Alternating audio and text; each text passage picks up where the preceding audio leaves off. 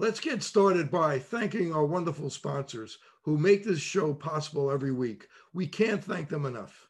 Age-related macular degeneration, or AMD, is the leading cause of adult vision loss in the U.S. It affects 1 in 14 over the age of 40. When caught early, there is time to take corrective action. Ask your eye doctor to test your dark adaptation speed using the Adapt DX Pro from Maculogics. With more screen usage and indoor time, myopia, also known as nearsightedness, is increasing and getting worse in children. Now, certified eye doctors can prescribe MiSight One Day, the first and only FDA-approved soft contact lens to slow myopia progression in age-appropriate children. Visit CooperVision.com to find a Brilliant Futures certified eye doctor near you. Hello and welcome to the Open Your Eyes podcast. I'm Dr. Kerry Gelb, the host of the documentary Open Your Eyes. Please visit the film's website at openyoureyes2020.com, featuring interviews with more than 50 optometrists from around the country sharing information on eye care and eye disease. If you're new here and you like our interviews, press like, subscribe, share, and hit the bell to get notifications of great new interviews. Also, please leave comments. Wellness practitioners, sometimes known as a health coach, is a supportive mentor helping clients reach personal wellness goals. Today's guest, Vanessa Cafayello, became a health coach because of a deep personal story. This gave her the motivation to open Emerge Integrative Wellness in Massapequa, New York. Vanessa, thank you for joining me today. Thank you for having me, Kerry. So tell me, what is a health coach? I like to describe the difference between a health coach and maybe going to a therapist. Is the job of a coach is to help empower and then guide an individual into doing things to take control of their health, their wellness. A lot of times it gets mixed up with, going to a therapist or a psychiatrist, because one of the main root causes of a lot of the things that we face in our physical health is starting in our minds. So a coach isn't the person to necessarily go through your childhood and everything else to deconstruct psychological things, but to see what your patterns are that are keeping you in a place that is less than optimal, and then help you construct a path so you could take a proactive approach in getting yourself feeling better physically, mentally, and emotionally. How do you think a health coach could integrate into the healthcare system? I think our healthcare system, aside from being very symptom-based and here's a pill to fix this thing, the one thing that is missing that makes a big difference in our health outcomes is we don't empower our patients or our clients to take control of their own health. As a massage therapist, I see people for muscular pain and I'll give them a tool. And I ask them, I'm like, are you going to use this or you're wasting your money? And a lot of them come in and they want me to fix the problem for them. That's a very Western medicine viewpoint on how things work. But until you get someone doing things on a daily basis to change their lifestyle, you're never going to see the same long-term effects as going into someone and using a practitioner the same way you use a pill. I'm going to come in, I'm going to see you, I'm going to fix you, and then go on your way. It doesn't work that way from my experience. So how could the public be able to use the best of both worlds, Eastern medicine and Western medicine, and get the best out of both? Well, I could give an example with a client I saw the other day. There is a need sometimes for symptom management.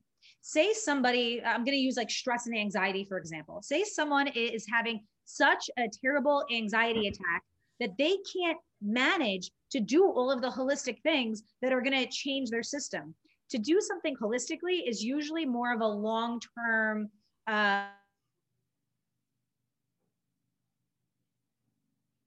and it's going to affect your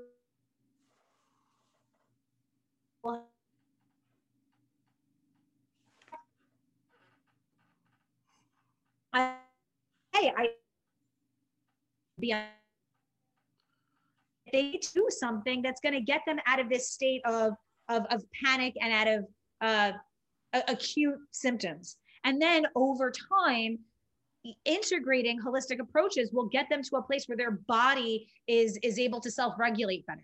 But there is a need for symptom management.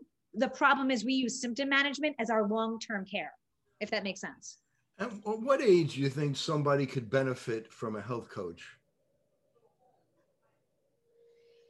In my opinion, if we change, this could be a whole other topic. If we changed our school system, it wouldn't be as much of an issue now. I think children don't learn rudimentary life skills in school, where it's like, how do you make a choice to eat something? How do you know if you're eating something because you are having a bad day and someone picked on you, or if it's something that your body really needs? So I think right now, in the state of the world that we're in, even younger children can use a little bit of guidance to make better choices. That said, I think the unlearning process is what takes more time. So adults need a coach to maybe unlearn some of the habits they've gone into. Over time, education can make us not need an individual coach as much. And then it might be depending on a situation if something really big comes up, if that makes sense. Yeah, and I see that like younger kids and more kids are starting to do things to help their health, like yoga. You know, now we're seeing younger people do that. Why do you think that is? So the message must be getting out. Absolutely. I remember when I took my first yoga class, I was 14 years old, and yoga wasn't popular. It was just something I heard from someone else that might help with my back pain, because I had scoliosis as a child, young adult.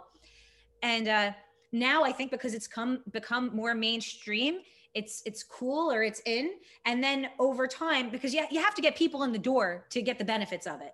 And yoga works, regulating your nervous system is what it does. If you think about it from a scientific, Western medicine perspective, yoga, from the moving to the breathing to the focus, it regulates your nervous system. And at the end of the day, our nervous system is the control house of all of our health outcomes. So people start feeling better. What gets them in? I don't care if it's a picture on, Instagram or a YouTube video that makes it a little bit more trendy. There's no way not to do it and not feel, there's no way to do it and not feel the benefits on your nervous system. And that's where all of the other health outcomes, start to unfurl. And you have a master's degree in Chinese medicine, acupuncture. What are some of the main philosophies of Chinese medicine that's different than Western medicine? This is interesting. I took a research class, finishing up my degree.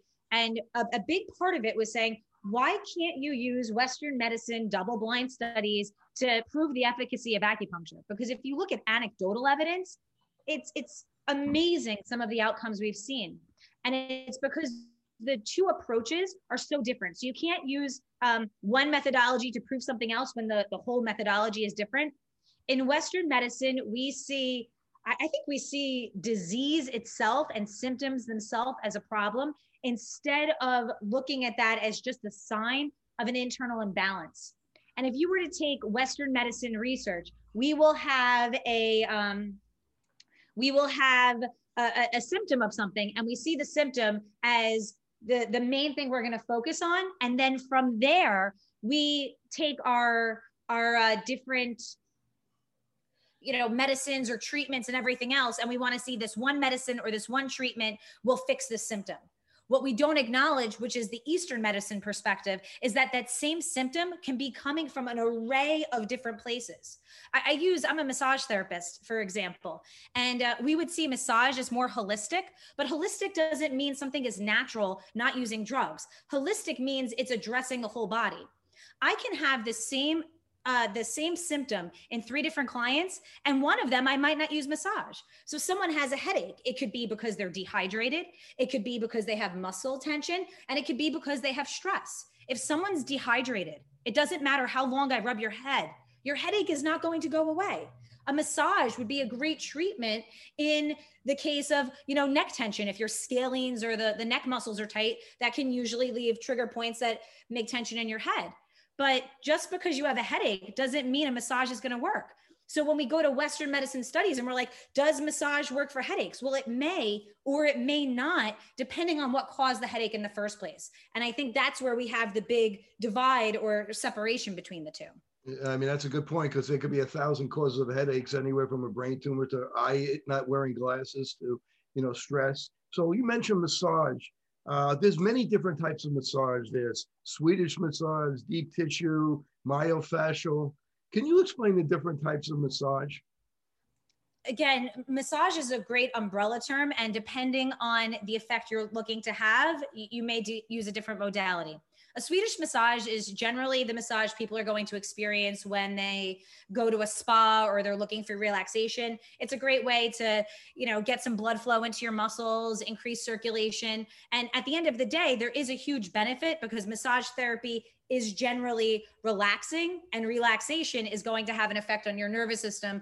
And I'm sure you understand this. We have two aspects of our nervous system. We have our fight and flight nervous system, which we operate in all day. What we don't realize is our other nervous system is the rest, digest, and repair. So relaxation is what allows our body to actually heal itself, go through all of those repair mechanisms. So a Swedish massage, even though it's more about relaxation and circulation, can be very healing.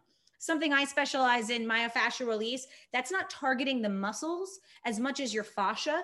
And very interesting when you hear different diseases as fibromyalgia and, different chronic pain scenarios.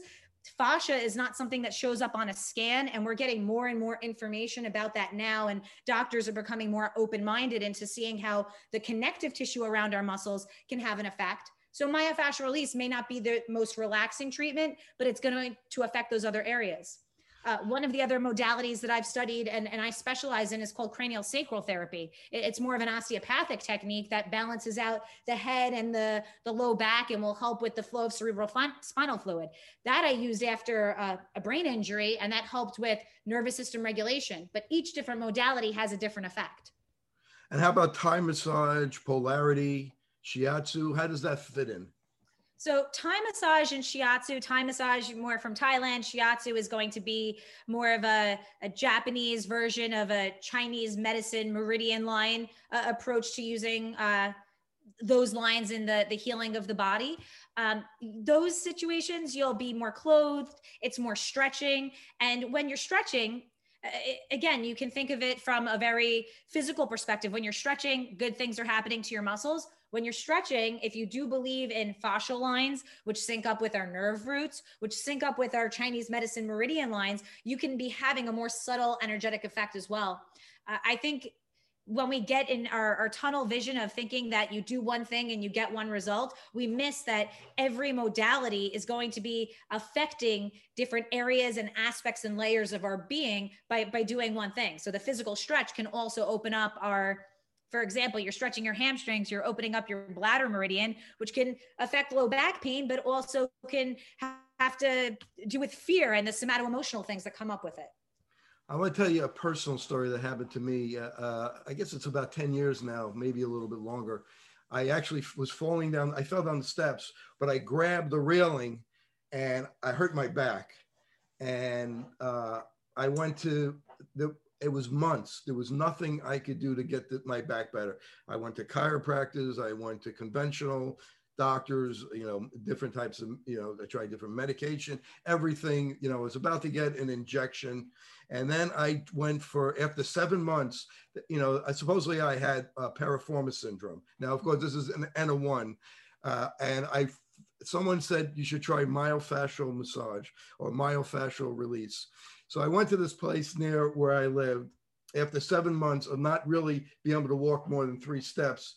And the only, I think a lot of people that have back pain, kind of like me, of course, I'm an eye doctor, I'm not an expert in back pain, but I would walk 3 steps and then I'd have to squat, and that would give me relief. And then I'd squat for a couple seconds and then then I would start walking again. And I always thought to myself, gee, luckily I'm healthy enough to squat. What happens if I was older and I couldn't squat? I would be in this horrible pain. I wouldn't be able to get out of this pain. But I went to this person who specialized in myofascial massage, and I did an hour session after 7 months. I have to say it was an hour of excruciating torture or pain. I walked out of there, I was at least 50 to 70% better after one treatment. I went back after they said come back a week later, and I went through another torture treatment for another hour, and I was completely better. And I was supposed to keep going back, but it was a little too painful, so I didn't, but I was better. So my question is, I'm just very grateful for someone recommending for me to get myofascial massage. I don't know if 10 years would have gone by and I still would have back pain now. But is it supposed to be that painful, or yes, that's the way it is and you just have to deal with it? So I know different practitioners have a different approach. I can only speak from my experience. Fascial work has nothing to do with the amount of pain you're in or how deep it is. It's just a technique. And it actually can be very gentle depending on the practitioner that you're going to. Sometimes, more pressure is what's really, really beneficial for somebody, depending on what's going on with their body. What I've seen is, when I first started doing massage therapy, I'm working as a massage therapist for 15 years almost. I used to think more is more. And over time, I've realized that at the end of the day, you're not opening someone's fascia with your hands. You're doing something to trigger a response to their nervous system. And when their nervous system calms down, the tissue is going to release. That's why I think you were mentioning before about, different people having pain in their body, and there's an emotional component to it as well. Our fascia, you ever hear the phrase that people will say that, like, there's the issues in your tissues? And I think that's a very rudimentary way of describing something, because your emotions are not actually stored in your connective tissue, but every piece of connective tissue in your body is hooked up to nerves, which are connected to your central nervous system. So sometimes it could be releasing something gently with like gentle touch that will allow your nervous system to say, hey, I'm safe and I can let go. Sometimes if you have a lot of scar tissue and if you have a lot of inflammation, even the most gentle pressure will be very painful, but it doesn't necessarily mean that it was the person beating you up and trying to like work out your tissue with their hands, because it's affecting the nervous system more than actually tearing apart the muscles or the connective tissue, if that makes sense. Yeah, I mean, regardless, I'm very grateful for what she was able to do for me. Can you explain a little bit more detail about craniosacral, and for people that have had injuries and how that could be used? And is that something that's soft? Is that something that uses blocks? How do you do that? So I'll say I heard of craniosacral therapy when I was in massage school, and after about 11 years ago, I incurred a brain injury, and a neurologist told me that I would have a learning disability and a speech delay for the rest of my life. So I really didn't want to hear his solution as to how to cope with that. I was like, Western medicine at that point in time wasn't working for me. I want to find another solution. So I found a craniosacral therapist, and this technique is actually rooted in osteopathic medicine. So I know if someone becomes a DO instead of an MD, working with the bones and getting the structure of the body is part of that education. So basically the condensed version of what's happening is you have your occiput, which is the smallest, it's the lowest bone at the base of your skull. We think of our skull as one bone, but it's actually a lot of bones fused together. And then you have your sacrum, which is the furthest bone down at the base of your spine. And what surrounds your cranium or your skull and your spinal cord and your sacrum is connective tissue known as the dura mater. Inside of that connective tissue is cerebral spinal fluid. When we have trauma, it will not only create restrictions in the bones, like you go to a chiropractor, you crack your back, you hear it's like a high velocity adjustment and there's a bigger thing happening and then you feel better. But we don't necessarily have that much movement in our skull. That doesn't mean that our bones can't be misaligned. And when there's a misalignment in our bones or there's trauma in a different area, the cerebral spinal fluid does not flow correctly. I'll tell you, when I was going, this is one of those things, when I was going for sessions, I would barely feel the practitioner doing stuff because they say it's about 5 grams of pressure that you use. Because if you think about a fluid system, it's hydraulic. If you press too hard, nothing's going to flow. So it's ways of using different pressure on the bones of your skull to open up space between the temporal bones or the occipital or the frontal bone. And it felt like nothing was going on. But I'll tell you, in a few months, I was going for sessions 3 times a week. I was walking in a straight line again because I had some, vestibular issues. It took me about a year to learn how to read again, but this was something that the neurologist said would be impossible. And I would go for sessions and I would feel that I had more mental clarity after it. So that's all anecdotal evidence, but because of that, it's something that I have gotten into myself. And I treat a lot of patients with post-concussion and migraines and head trauma. And I can't say the be all end all that this is the cure, but anecdotally, I've seen a lot of symptom relief and positive effects with the patients that I see. So go into a little bit more detail about what happened to you and why you got into this type of work. So I was very fortunate that I had the understanding of holistic medicine to a certain degree before I got into this car accident. I was already a massage therapist. I was a health coach, or halfway through my health coaching certification. I was finishing up my degree in exercise science. Creative writing didn't really sync up with being a massage therapist. So I changed course, and I was maybe going to go into physical therapy. And it's interesting. I finished my first yoga teacher training on a Sunday. I'm a little bit of a hustler. So I picked up my first class on a Thursday, and I had an in-home massage after that. And it was Memorial Day weekend. On the way home, I was driving a 2-door little stick shift coupe and a Dodge Durango. It was younger girls blowing a light. We're going 50 and a 30, and they T-boned my car. I don't remember much. I have like flashes. People talk about near-death experiences. I do have a recollection of seeing my body on the floor from outside of myself. I have a flash of being in the ambulance, and then I woke up in the hospital. You wouldn't believe it now, but I had 39 stitches to the right side of my face. I don't remember this, but apparently I was pulling out the IVs because they were trying to give me morphine. I'm like, don't give me your drugs. So even with brain damage, I was, still in that more holistic mindset. And when I woke up, not only was I in excruciating pain because I wouldn't let them give me the morphine, I couldn't talk right. Something called nominal aphasia. I had damage to my parietal bone. So nominal aphasia means instead of, like, I was able to talk, but instead of saying floor, I would say flower, or words that were similar would come out of my mouth. I had all of my long-term memory, but my short-term memory was gone. And I also had frontal lobe brain damage, which meant you wouldn't believe it. If you saw One Flew Over the Cuckoo's Nest, I would meditate and everything before that. I was cursing at squirrels, and I would watch myself like I had no impulse control. So it was really interesting to see that. I thought I knew myself before that, but instantaneously my personality changed. I would see things that would, I would feel one way about, and I felt completely.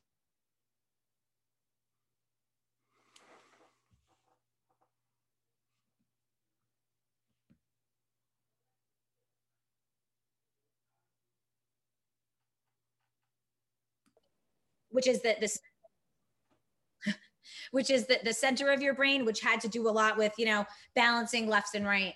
I went to a neurologist. He was a little condescending to me, probably because I sounded like a crazy person, and he didn't understand that I actually, as a massage therapist, you have to take neurology. So I understood. I had a rudimentary understanding of what he was talking about.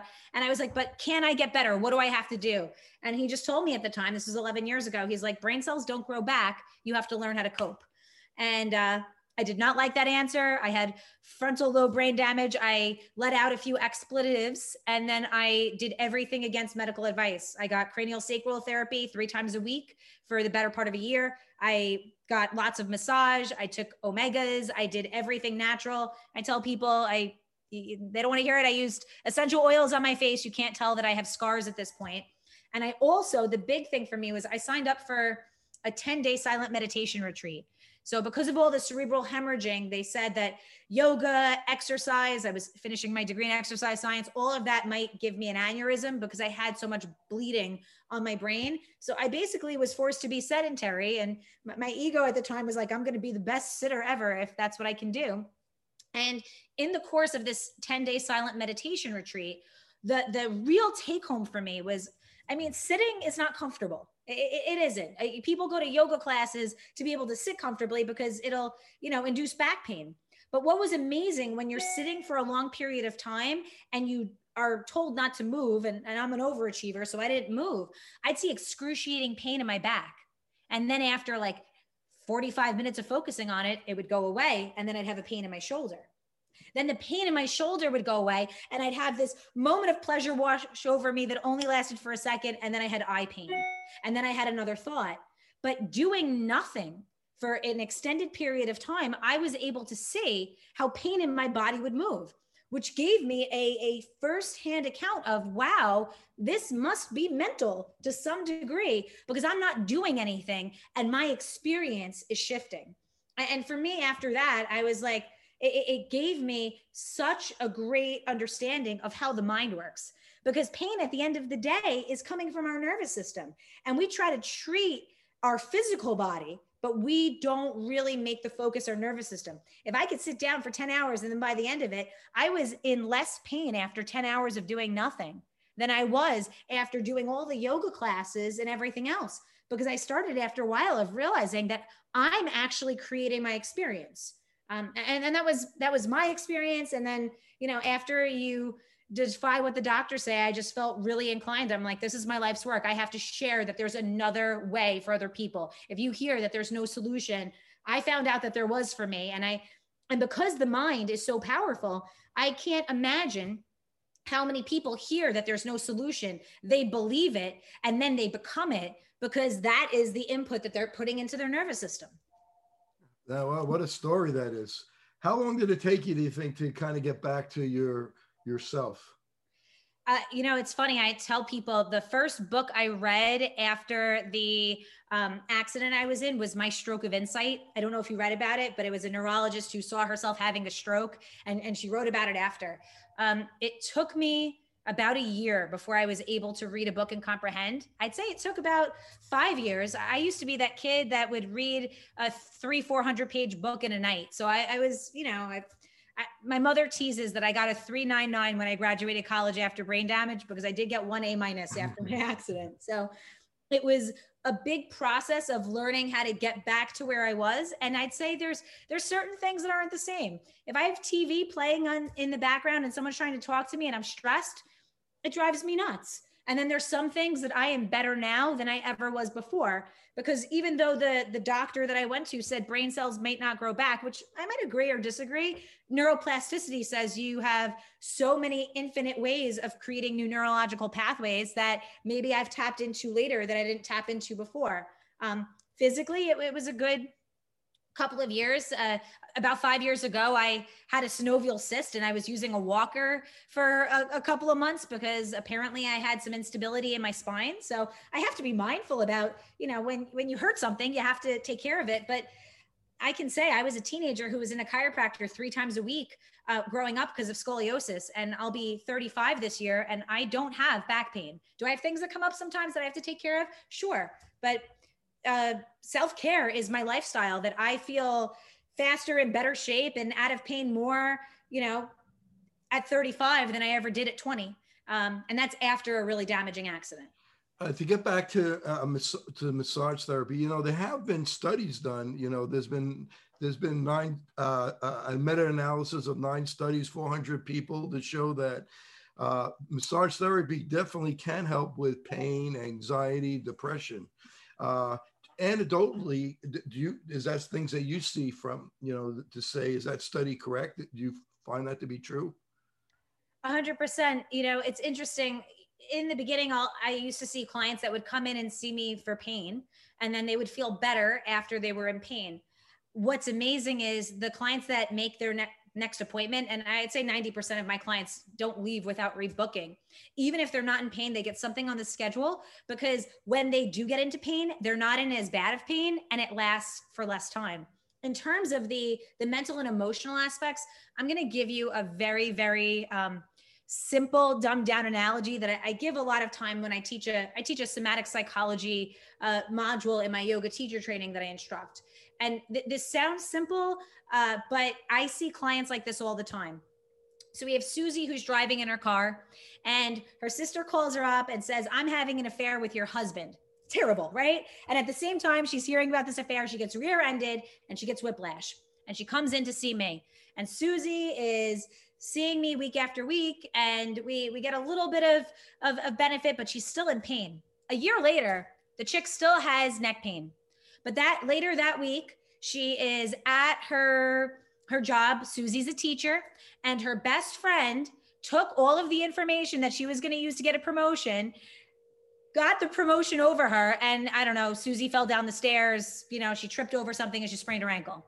So I see Susie the next week, and now we're not working on her neck and we're working on her ankle. And as I'm working on her ankle, she tells me the story about how her friend betrayed her and how she really trusted her, but she went behind her back and she betrayed her.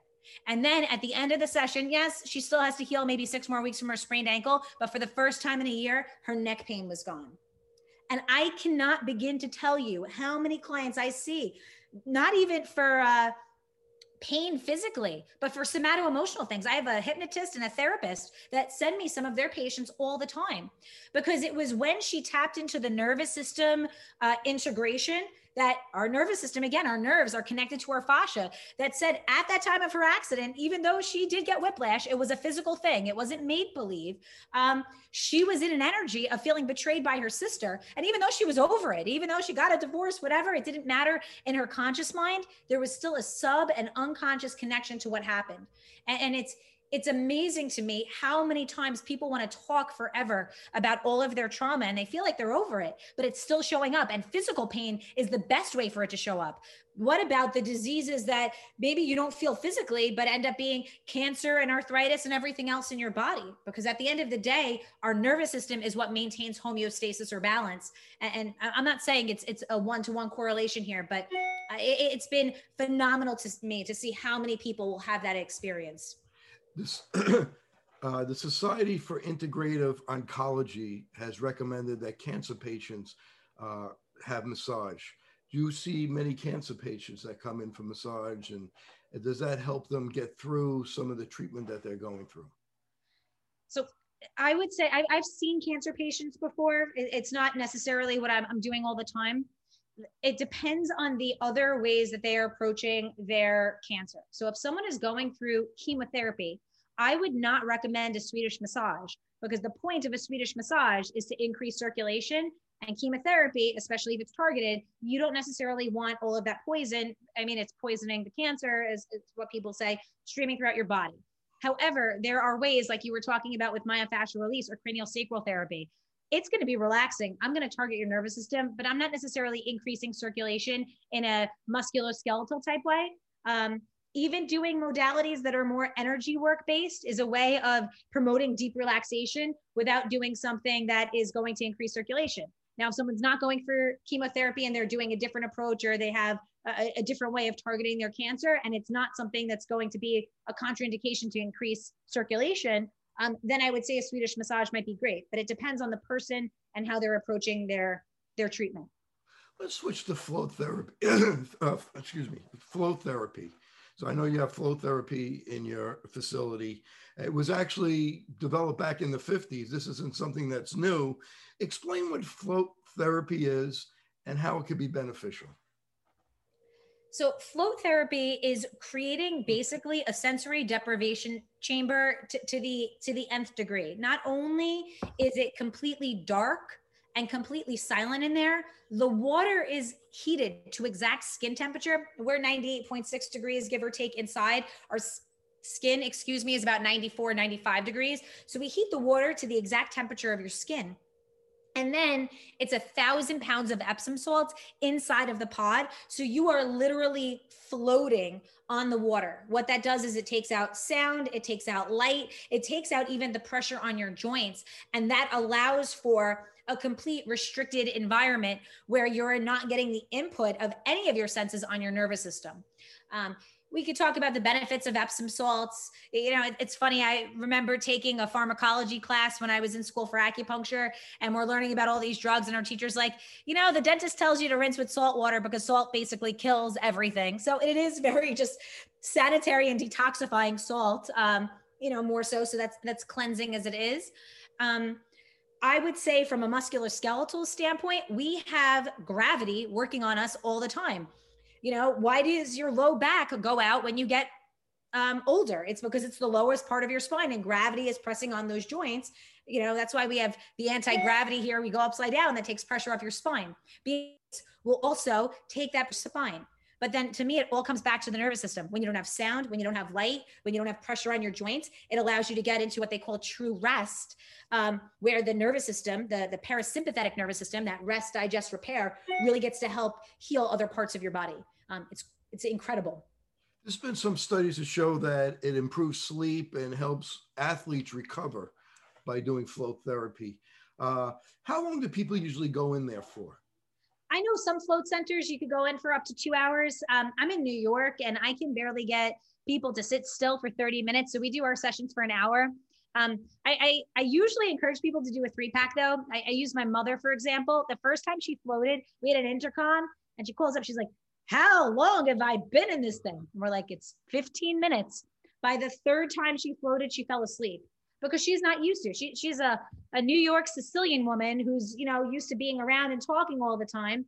So she wasn't used to being calm, and that really made her see all of the thoughts in her mind. But with more time, she was able to calm down, and really get the benefits of it. And she said it's been great for pain. I could say anecdotally, my mom's cousin is someone, and again, I can't say this isn't a double blind study, but this is anecdotally what happened. She's had 3 spine surgeries. She has lupus. She has rheumatoid arthritis. She was cut off from her pain doctors who were like, there's nothing else we could do. This is a woman who took more Dilaudid a day, not because she was on heroin, but because she was in severe chronic pain. This was like palliative treatment. The first time she came to float, my mother's like, is there anything we could try? I'm like, well, let's just try a different approach. The first time she came to float, she was here with a walker. Her husband had to get her in and out of the float because she physically couldn't step over the float on her own. This is about 2 years later. She now doesn't even use a cane, and she walks here. She drives here by herself. And this is someone that the Western medicine doctor said, there is nothing else we can do for you to get you out of pain. She gets a massage once a week. She floats 2 to 3 times a week, and is not only not using a walker with a hunchback anymore, she's able to literally drive here again. And this is a woman in her 70s that was saying, if she wasn't so religious, she's like, I was contemplating ending my life because every day was such severe pain. There was no quality of life anymore. And I'm not going to like go and say like float therapy heals everybody. I'm one of those people, when it's your time to go, it's your time to go. But I have seen what people would say is a miracle right in front of my eyes with holistic treatments with no side effects. And there has been studies to show that flow therapy does decrease stress, muscle tension, depression. So there have been some studies to show that it has been effective. Before you float, what are some of the things that you need to know that you want to try to avoid? Is it caffeine or eating? What do you have to know before you do it? Well, it comes down to the nervous system again. It's the rest, digest, and repair. So if you're digesting food, you're not going to be using the energy for healing, and you want to optimize it. So you don't want to be hungry where you're starving the whole time, but I wouldn't eat for maybe 2 hours before. So your body is in that space where all of the energy can be going to repairing. I wouldn't have caffeine. I wouldn't go in using any other stimulants or anything that's going to affect your nervous system. I wouldn't shave your legs because it is 1,000 pounds of salt. And I've done that before, even just cleaning it. I'm like, oh, wow. So if you shave your legs, it's going to burn. It's not going to be too relaxing. And it is a float thing, and there's a lot of salt. So if you're a woman and you just dyed your hair, I would wait until there's no more hair dye because it's going to strip it. Other than that, if it's something that's approved by your doctor, I know that, in kidney failure or kidney diseases, sometimes there might be a contraindication. It depends on the person and the scenario. I would just, get it clear with your doctor. But I've even had pregnant women float and say, that was amazing to take some pressure off my low back. So it's all about the relationship they have with their doctor and if there's any contraindications, but it's very accessible to a lot of people. So I guess it's okay for pregnant women if it's okay by their doctor. I understood there's like some kind of bonding between the baby and the mother when they're floating. It's almost like they're in a similar, they're kind of in a similar situation. You think the baby's floating around in the amniotic sac or, the fluid in the uterus. So the mother's floating at the same time, and that's probably creating a resonance to some degree. Let's talk about sauna, infrared sauna.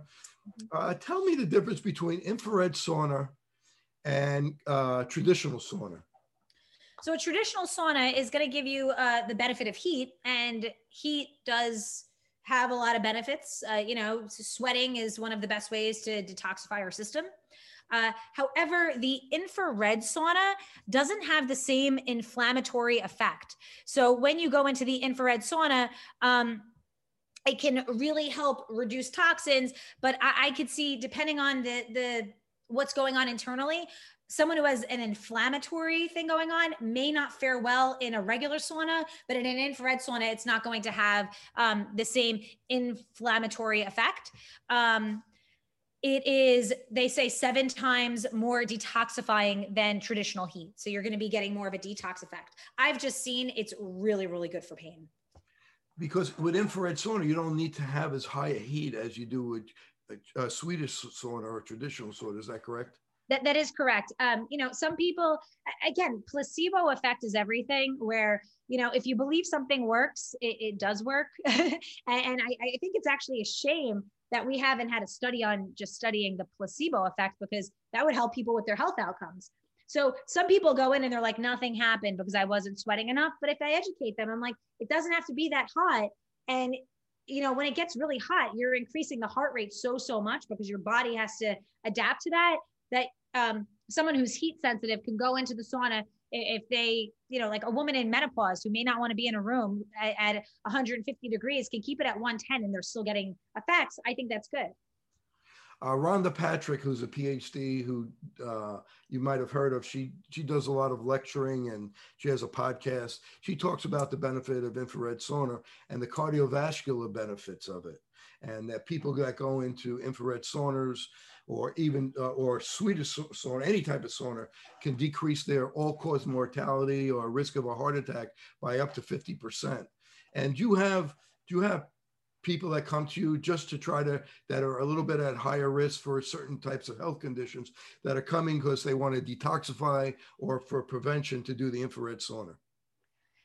I would say it depends on the person. What we're doing here, and it goes back to what we were discussing before. It's not like everybody who has heart disease go in the sauna that's going to be good for you. However, I've seen that some people, a lot of the clients that come here, they're just looking to optimize their health. I can't say if it's just the sauna or if it's the float pod or the yoga classes, but I'll tell you, a lot of the clients that I see, especially the men who come here and they're, 40s, 50s, 60s, they're like, my doctor said my blood pressure went down. They said my cholesterol is becoming more regulated. And some of them I'll see for health coaching, but a lot of them are just having an integrative approach. So I don't have any anecdotal evidence to say this person was coming in just for the sauna and that's what regulated their heart. But most of the clients that come in here don't just come for one thing. And we're really good at helping to customize for people a plan that's going to be addressing what's going on with them. But I could never look at heart disease and say, hey, go into the sauna, that's going to help you. I'm going to look at the person and say, hey, what's the reason why you have heart disease? If it's because you're, a type A person who's always stressed, the sauna may or may not help. Is it going to help with inflammation? Sure. But maybe you need a Swedish massage or learn how to breathe. And that's going to be better than heating your body up more. So it really depends. And what's the difference between near infrared and far infrared? The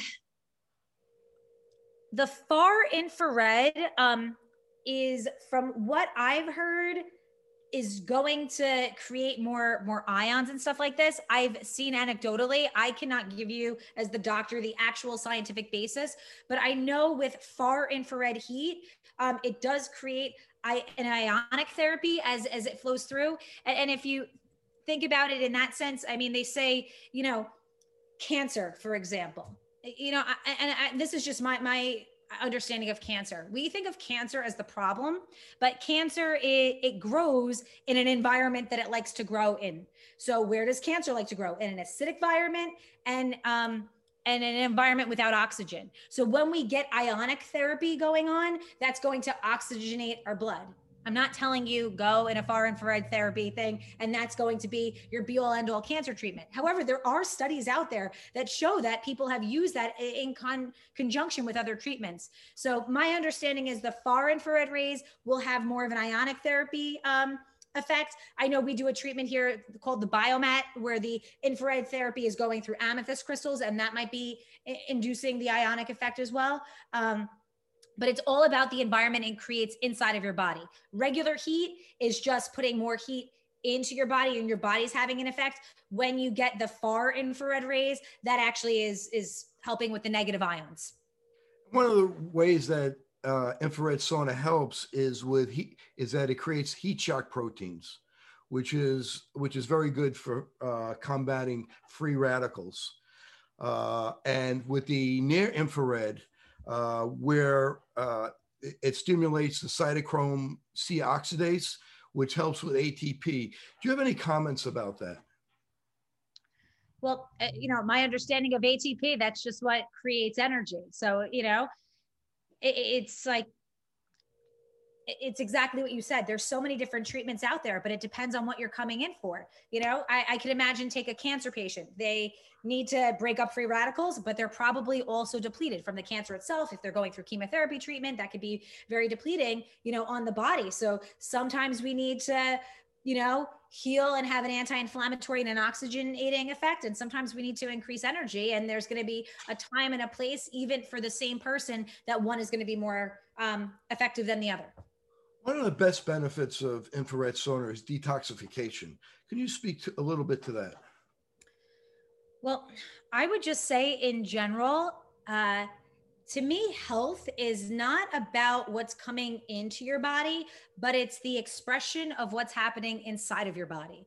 And at the end of the day, every chronic disease is going to be an expression or a symptom of a toxic environment in your body. And there's many different toxins that we can have.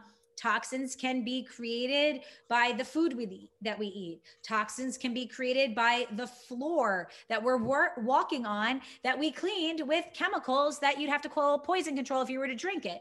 So if you were to drink it, that'd be really bad, because that would be a lot at once. But we don't realize that, your skin is one of the most permeable things. We're walking on something that's toxic for 50 years, and it's toxic load over time that leads to so many diseases. So literally sweating, even just going outside, is going to help us detox.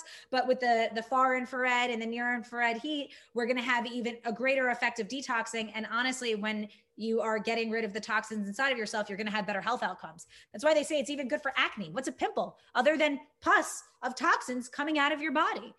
They've even, seen some anecdotal evidence of, people having clearer skin after going in the saunas. So yeah, I think it would be definitely something that it doesn't matter if you are, sick with something, or if you're just having, self-care treatments and you're thinking about preventative health.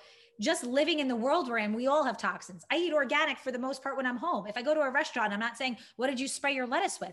We're breathing the air and pollution and everything else. So having a constant regimen of detoxing the body is just going to leave you healthier and have better health outcomes.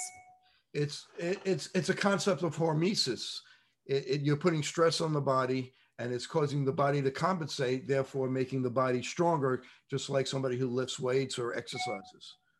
Yeah, I agree. And in the same way, health is never about one thing. You get people who are so polar. It's like, this is what caused your cancer, or this is what caused your heart disease. It's never one thing. It could be, there's smokers who never get cancer, and there's people who never do, but that doesn't mean that their environment hasn't produced a toxic load on their body that they're not able to, fight off. The same way treatment is never about one thing. I would never tell someone, go in the sauna, detox, and that's going to cure all of your diseases. It depends on the type of toxic load you have in your body, and it's addressing multifaceted causes of diseases with multifaceted ways of self-care. And that to me is the best way to maintain health. Yeah, and sauna increases circulation, so it helps skin. It helps as you get more blood to different parts of the body. You're helping everything. So sauna could be very, very effective, and there's a lot of research on it to show as a prevention that it's very good, like I said before, against all-cause mentality, and decreases the risk of a heart attack. Let's go to yoga. You're an expert in yoga.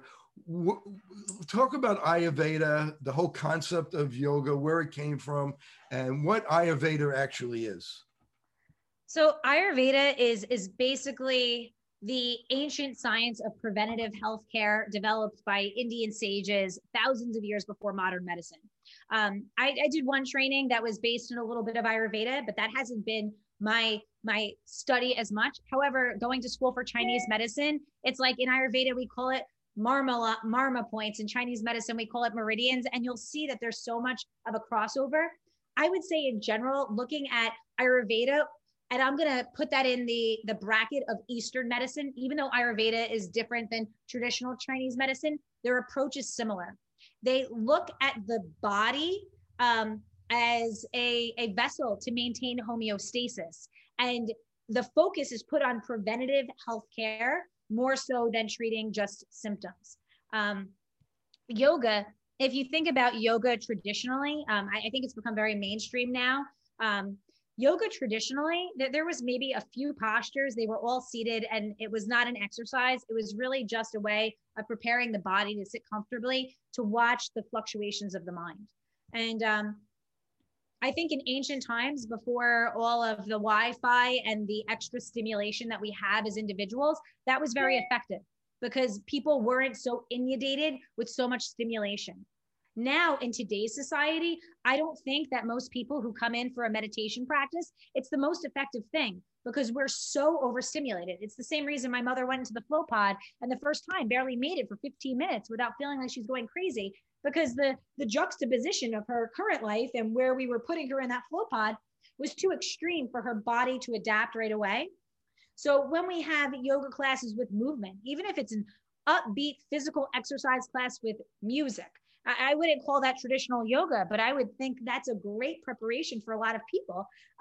It moves their body. It's a way of sweating out stress. If you're focusing on a song instead of focusing on the 45 things on your to-do list and the things that you're reading on social media or the news and the state of the world, that's going to actually bridge you into a place where you could eventually get calm.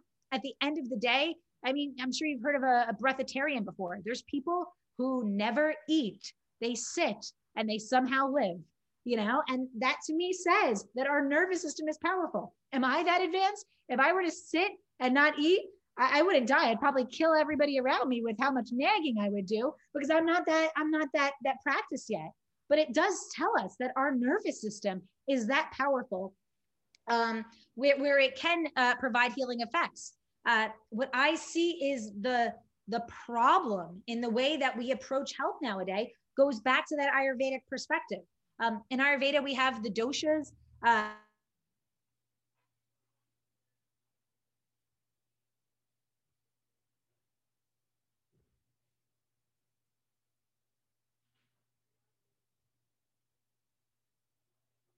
Plethora of different diets, and that would lead to a variety of different treatments. But at the end of the day, if you're always working on your constitution, you're probably not going to have that same expression of the disease, in my opinion, until it's your time to go, because the only one known thing in this life is, you know, we're all here and we're all going to go at some point, you know? So tell me about the different types of yoga and how they may have different benefits. So yoga is, if you really want to get into yoga is not something that you do. It's a state of being that you exist in. And that state of being in layman's terms would be the union. Yoga comes from the root word yuj, which means to yoke or unite. It's the union of the mind, body, and spirit. What I don't like when people talk about a mind, body, spirit connection, because it implies that they're three separate things. And I think for us, it's a mind, body, spirit reintegration, because we've gone through our lives to feel like those are separate aspects of ourselves, but they're not. In terms of the physical practice, you have so many different styles. People will call a class a vinyasa class. Vinyasa is it simply means the linking of your breath with movement in your body. So in a sense, vinyasa would mean moving and breathing at the same time and using your breath as a focus for your movement. That could be any style. But when they're describing that, that's usually more of a vigorous flow type class. We teach yin yoga here as well, which is it's more of a fascial basis in the way that you are going to be moving. All of the postures are seated. In yin yoga, the brand, they hold them for 3 to 5 minutes. My business partner and I are both myofascial release therapists. And we know that to get into the collagenous barrier, that's a scientific term for where your fascia or your connective tissue begins to open up optimally, you would need to hold a stretch for ideally 5 minutes or longer. Obviously not a stretch where you're contracting your muscles, but a relaxed stretch. So we see that yin yoga is very beneficial for that. It's also slower moving, so it's going to give you more of an effect on your mind. We have restorative yoga where you're propped up on bolsters. There's no stretch at all. We get people right before the edge of the stretch, and that's going to have more of a nervous system effect. So we offer a bunch of different ways of moving your body here, depending on what you're coming in for, what the desired effect is. But at the end of the day, it's all leading you to the same place. If you open up your body and you stretch out your muscles, you can sit still more.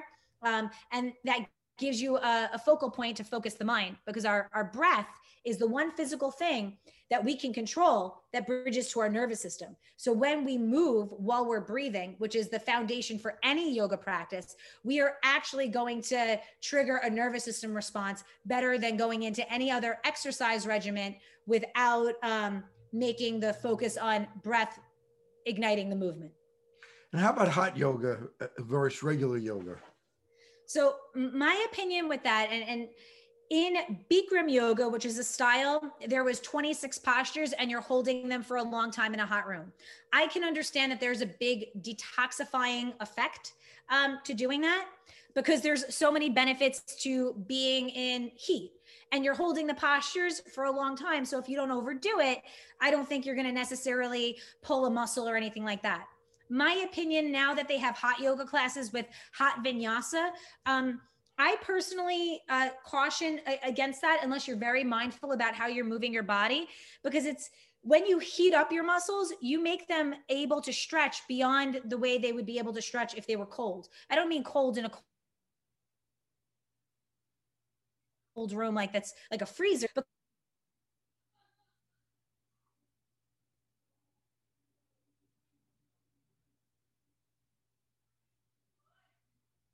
go to have more of a fascial effect. When you stretch in a hot room, it's going to open up your muscles and be more detoxifying. But if you want to have long-term effects in like your flexibility, stretching in a room that's not heated will be better. And then go sit in the sauna after for detox. That's my personal opinion. I also know people that have gone to hot vinyasa classes and said it saved their lives. And I think that's great, because no one approach works for everyone. However, if you are moving vigorously in a hot room, you need to caution that you won't overstretch. And about this, the latest data I saw in 2017 data is about 14% of the population is doing yoga. So it's something that's very popular, and the studies have been good. I mean, it shows that it decreases cortisol after about 3 months, it decreases inflammatory cytokines, decreases inflammation. So there's a lot of benefits from yoga. Absolutely, absolutely. And if you think about just disease in general, it's even accepted in Western medicine at this point that stress is correlated with 99% of disease. And what does stress cause other than inflammation? Which I think even more so than stress is the cause of disease. To me, inflammation in some way is the cause of all disease. And we can affect inflammation with what we eat. We can affect inflammation with what we, you know, put on our bodies, even topically, so on and so forth. We can affect inflammation with what we're, taking in our environment. We can affect inflammation with how we think, because if how we think and our nervous system is going to increase cortisol in our body because we're in that fight or flight response, then we will, therefore be affecting inflammation, which we see as a physical thing, but it can be something that's triggered mentally and emotionally. So I want to finish with acupuncture. Obviously, you love acupuncture. You got a degree in it. Tell us about acupuncture. How does it work? And where did it start? How did it become so popular? And who could it benefit? Well, this is going to be my very, very layman's terms for this. Traditional Chinese medicine was going on well before you and I were here, or any Western medicine modalities were discovered or uncovered. I would say very similar to Ayurveda. These are ancient techniques. I mean, they were, the ancient needles that they were using for acupuncture, and traditional Chinese medicine also encompasses moxibustion, where you would, create infrared heat with mugwort on different points, so on and so forth. This is not a direct correlation here, but what I find interesting, Tom Myers is a practitioner who is a Chinese medicine person, but he also does fascial work and structural integration. And what we're starting to see now is that our meridian lines will also correspond to our fascial lines, which also correspond to our nerves in our body, so on and so forth. And I believe that you can't totally explain this in a Western medicine way, but when you put a needle into the body, you are immediately, from a Western medicine perspective, are going to get hormones going right there. We have dopamine, serotonin, endorphins, and enkephalins. It's going to increase circulation. It's going to trigger something in the nervous system. I mean, I'm not going to get into like the dorsal horn of our nervous system is where we feel pain. There's going to be a sedating effect there. In terms of, Chinese medicine, and when you get practitioners who want to speak about energy, they're going to say it's regulating your energy or your chi. And I think acupuncture is becoming more acceptable or understood in society because we're having more ways to explain it in a Western medicine description. But to me, energy and your nerves and your, circulatory system and your blood flow, they're not mutually exclusive of one another. They all go together. So a Chinese medicine doctor may say, this is, qi coming to the area. A Western medicine doctor might say, oh, it's enkephalins and serotonin and dopamine. And maybe there's a little bit of gray area in between the two, but, at the end of the day, it all comes back to what I shared in the beginning. It regulates your nervous system. I cannot begin to tell you how many people I have seen come in for, pain or stress or digestive issues. You think about your enteric nervous system. We have more nerves going to our gut than we do to anywhere else in the body. And then that could be another tangent. You think about the microbiome and like the bacteria in our gut being a foundation for our immune system. If we're stressed, it's going to affect everything that's protecting us. And acupuncture, massage, sauna, float, all of it is going to have an effect on our nervous system, approaching it in a different way. And at the end of the day, that's the crux of our health. I think acupuncture is becoming more accepted by conventional medicine because some conventional medical doctors are doing acupuncture. And I think it's actually covered. I'm not 100% sure. You might be able to tell me, but I think some insurance companies actually cover it.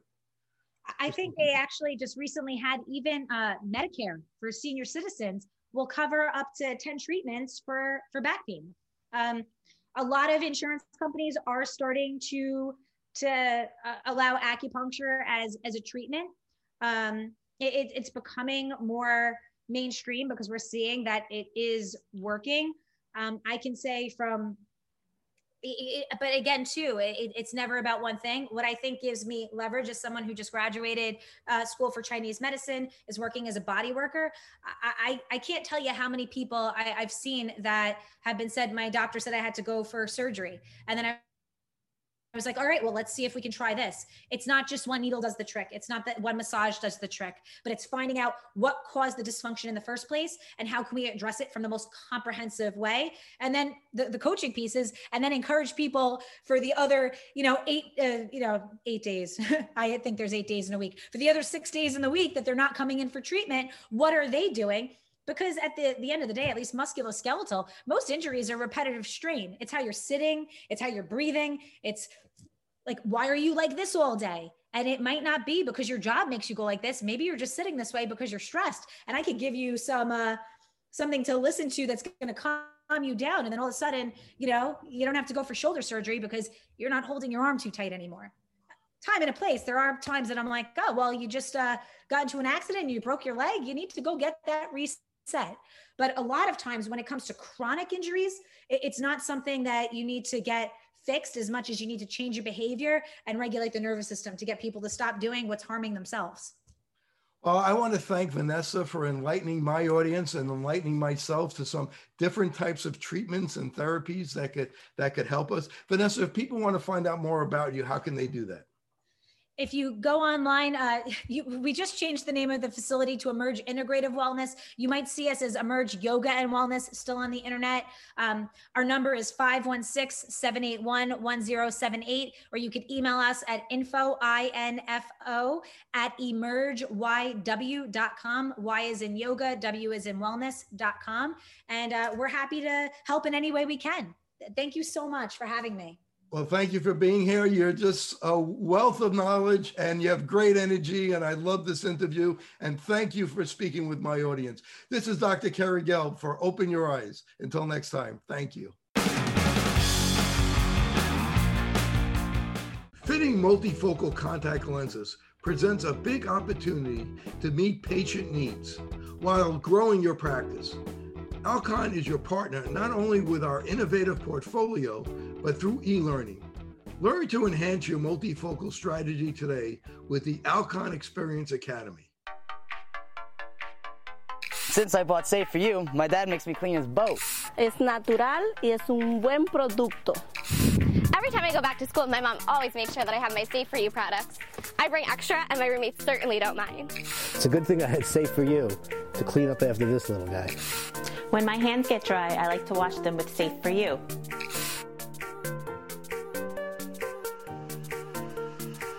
And most importantly, the reason why I buy Safe For You is because it's safe for me and you.